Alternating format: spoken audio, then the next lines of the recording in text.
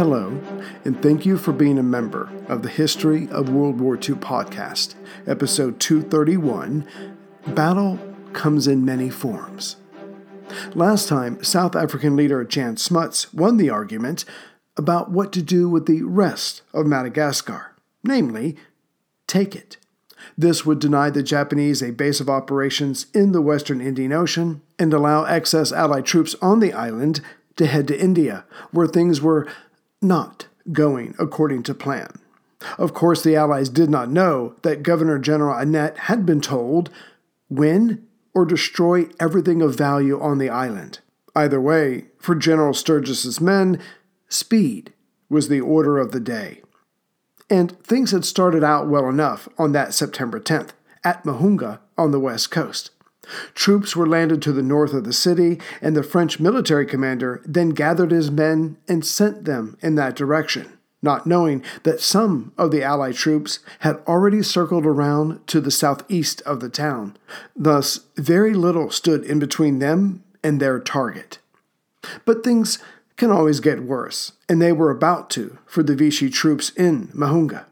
For coming in fast, right at the port city, were landing craft full of South Lanks and commandos.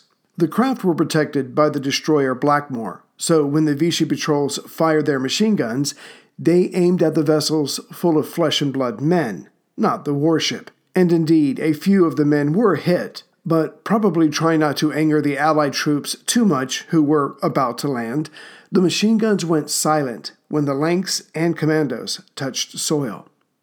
Or so the invaders might have believed, but as they lined up, checking to see who was still battle-worthy, the machine guns started up again, but not for long. Here's how a sergeant of the South Lanks described what happened next.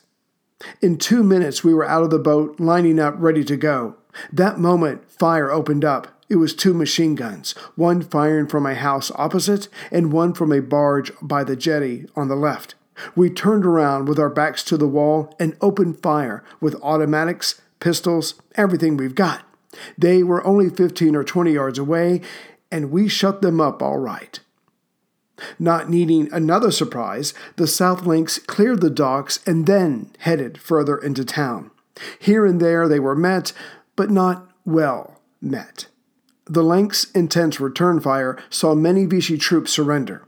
In 8 minutes, some 80 enemy soldiers were under arms, but the fighting was not over. At that moment, a few swordfish and martlets from the Fleet Air Arm and South African Air Force flew over. Not so much to bomb, the Allies needed the port facilities intact, but to show the Vichy the futility of further resistance. This was at 5:40 a.m., and the first rays of light began to show. Now that the main assault force had moved away from the water, naval personnel came forward to remove any demolition devices attached to said facilities. But they were soon under sniper attack. Thus the Royal Naval Commandos were called up, and within minutes, their Lewis guns and grenades made sure that those French snipers would never threaten anyone ever again. As Sturgis had planned for success, the last thing he and his men needed was to fight the same enemy troops twice. So while the fighting was going on, No. 2 Troop of No. 5 Commando were loaded up onto our boats, or round boot, which the Germans used as minesweepers. But here they would carry the men up the river Ikopa to make sure no enemy forces escaped Mahunga. But the commandos found out that the Vichy were not the only things on the island trying to kill them. A commando later wrote of this adventure, "As we traveled up the river, the tide began to go out, and we began to run aground on sandbanks. The river was full of crocodiles, so before we could get into the water to lighten the craft and push them off the sandbanks, hand grenades were thrown into the river to keep the crocodiles at bay. In time, the commandos reached their destination, but they had to stop. No one, as by the time they got there, given the delay of dealing with the crocodiles, the fighting was over. Mahunga had surrendered, and the chief of the battalion, Martins, had been captured. This was at 7 a.m., but before Martin surrendered, he had to check on something first. As he was surrounded and had at least 4 guns pointing at him, he asked the colonel of the South Lanks, "Did my men fight well?" To which the colonel, with his best poker face, said, "Magnificently." The battalion commander surrendered, so then a French and British officer got into a car with a white flag, and they drove around the town, yelling to everyone that the battle was over. A journalist with the commandos wrote up the account, and he called it the battle before breakfast. Tidying up after the harbor was swept for mines, the warships entered.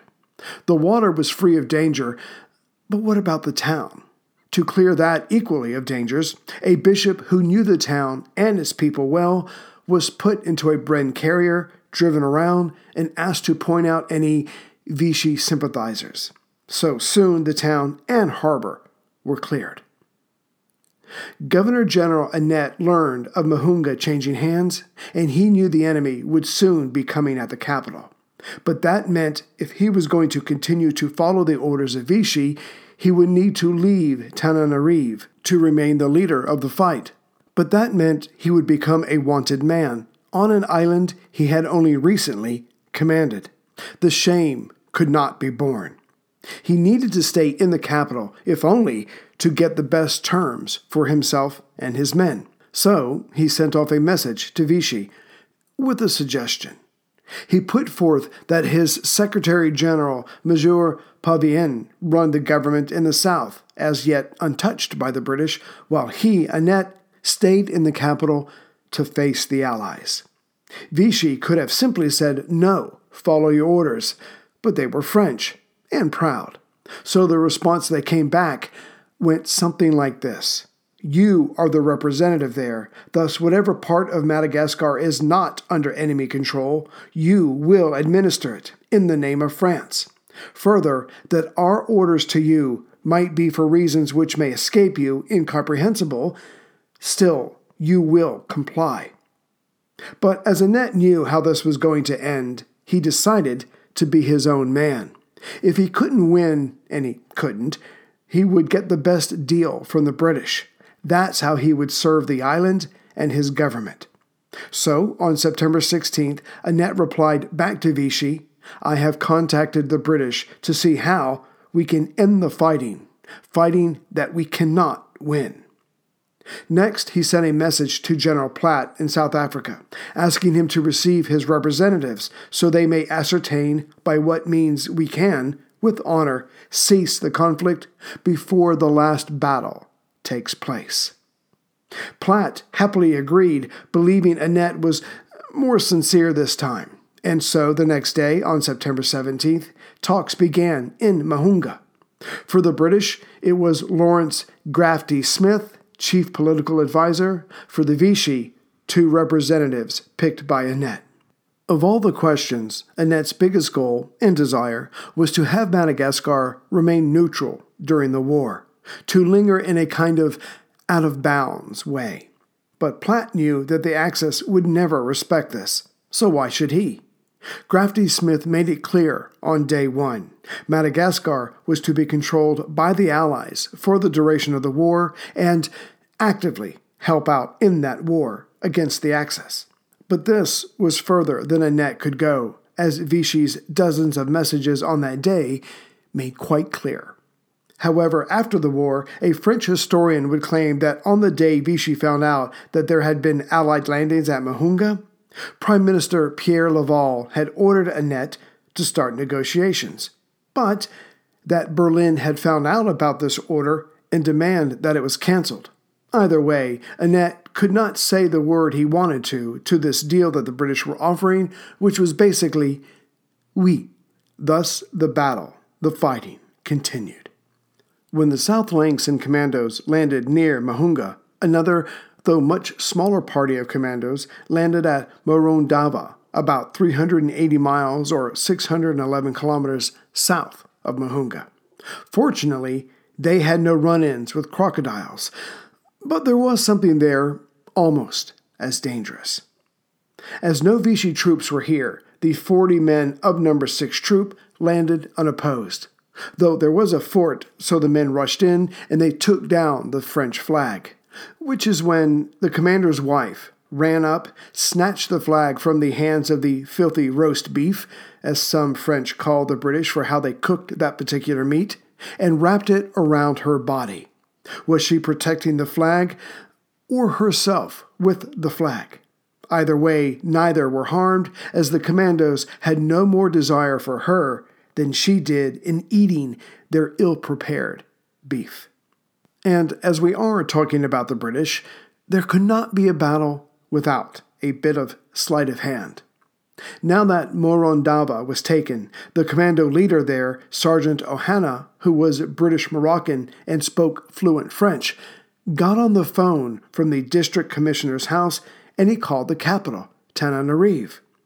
Ohana pretended to be the commissioner with his perfect French, and he told the other person on the line that the British had landed here with thousands of men, and more were coming, so it would be wise for the capital to just surrender. Things were going pretty well on this call for a while. Annet eventually got on, and he was certainly spooked. But then he asked the commissioner the name of his youngest daughter. Well, the game was up. Still, some Vichy troops were moved to meet this possible massive threat. Now that Mahunga was an Allied possession, the 29th Brigade's part in this was over. No additional men were landed. Further, Brigadier Francis Festing turned over all of his landing craft to the East African Brigade. It was vital for the East Africans to head up the river, as the bridges between here and the capital had to be secured. They left out at 8:40 a.m., being told the bridges were heavily defended and probably already rigged to blow. They had to move fast, thus the supposed river-worthy landing craft were handed over. One bridge was about 99 miles or 159 kilometers away on the Kamaro River. The next one was on the Betsiboka River, another 30 miles or 48 kilometers away. As these bridges were vital in order to attack and then defend the capital, the South Africans were betting on those Vichy troops at the bridge to not detonate the explosives unless they heard directly from the capital. So, 1, Festing made sure that none of his planes flew over the bridges to panic the troops there, and 2, when the War Office turned down Platt's request to have paratroops drop over the bridges, he told the South Africans, for the next few days, speed will take care of all of your problems. But that did not mean London was not going to do anything to help. That help would come in the form of the SOE, Special Operations Executive. Formed in the summer of 1940, the SOE was to conduct espionage, sabotage, and reconnaissance in general in occupied Europe. And the idea was, as war was a complete breakdown in dialogue, well then, the idea was to be the one who came out on top of that war by almost any means necessary. Besides, it's much cheaper to send in a few relative specialists versus an entire army. And even during war, countries count their coins, but this would not be the SOE's finest hour. First, the SOE was to have cut the phone lines between Mahunga and the capital just before the landings to the north of Mahunga. For whatever reason, this failed to happen, but not to worry, the SOE had a backup plan. They would send their own forces to capture the bridges even before the South Africans arrived. Let's see how that turned out. During the night of September 7th, 8th, so before the commandos landed, the SOE operatives landed just north of Mahunga, like those commandos who would soon be there. They were brought to shore by the SOE coastal freighter Frontier. Yes, they had their own vessels, but that was the high point of this operation. The first group of operatives was put ashore in the wrong place, hence they were unable to locate the 2 lorries left for them. Of this group, only one man made it to Mahunga, and by then he had been laid low by malaria. The second group came ashore during the daylight, so hoped to have an easier time of it, and an easier time was had by the Vichy in spotting these invading troops. The operatives of this group were forced back onto the frontier to make good their escape. Going back to the phone line cutting plan, as this had also failed, or rather the line was cut, but only after Mahunga notified the capital that it was under attack, a message was sent to the men at the bridge over the Besi Boka to detonate their charges. Countering this, it was soon discovered that the transport ships could not go upriver. It was not deep enough. But speed was the order of the day. So the 22nd South African Brigade was broken into 3 groups and a forward body, and when the armored cars started coming off the larger ships, these men piled into them and raced away, hoping the cars would stand them in good stead since they could not use the boats. The forward body left Mahunga, now secured, at 11:30 a.m. Driving pell-mell for hours, the first bridge at Kamaro was reached by 4 p.m. Fortunately, though the French had sufficient time, this bridge was not actually set up to be destroyed, as in the charges had not been laid. So when the South Africans roared up, guns at the ready, the defenders ran away. Next was the Besi Boka bridges, some 30 miles or 48 kilometers away. I say bridges because the Besi Boka is the largest river on the island, and as such, it is actually a series of bridges to cross it to get to the capital. And by now, the French had to be aware of what was happening. For the South Africans, there wasn't enough speed in the universe. When the sun rose the next day, September 11th, the forward body headed out, led by Major Dawson. The idea, the hope, was that the forward body could take the bridges and hold them long enough for the 3 fighting groups to reach and assist them. With the armored cars racing down the road, they soon came upon a series of downed trees. These were dealt with quickly enough, and the race was once again afoot, or a wheel. The river was reached at 6:30 a.m. Those armored cars were certainly made of stern stuff. Of the bridges, which covered 1,600 feet, the largest bridge covered 452 feet all by itself, and that's what the South Africans focused on.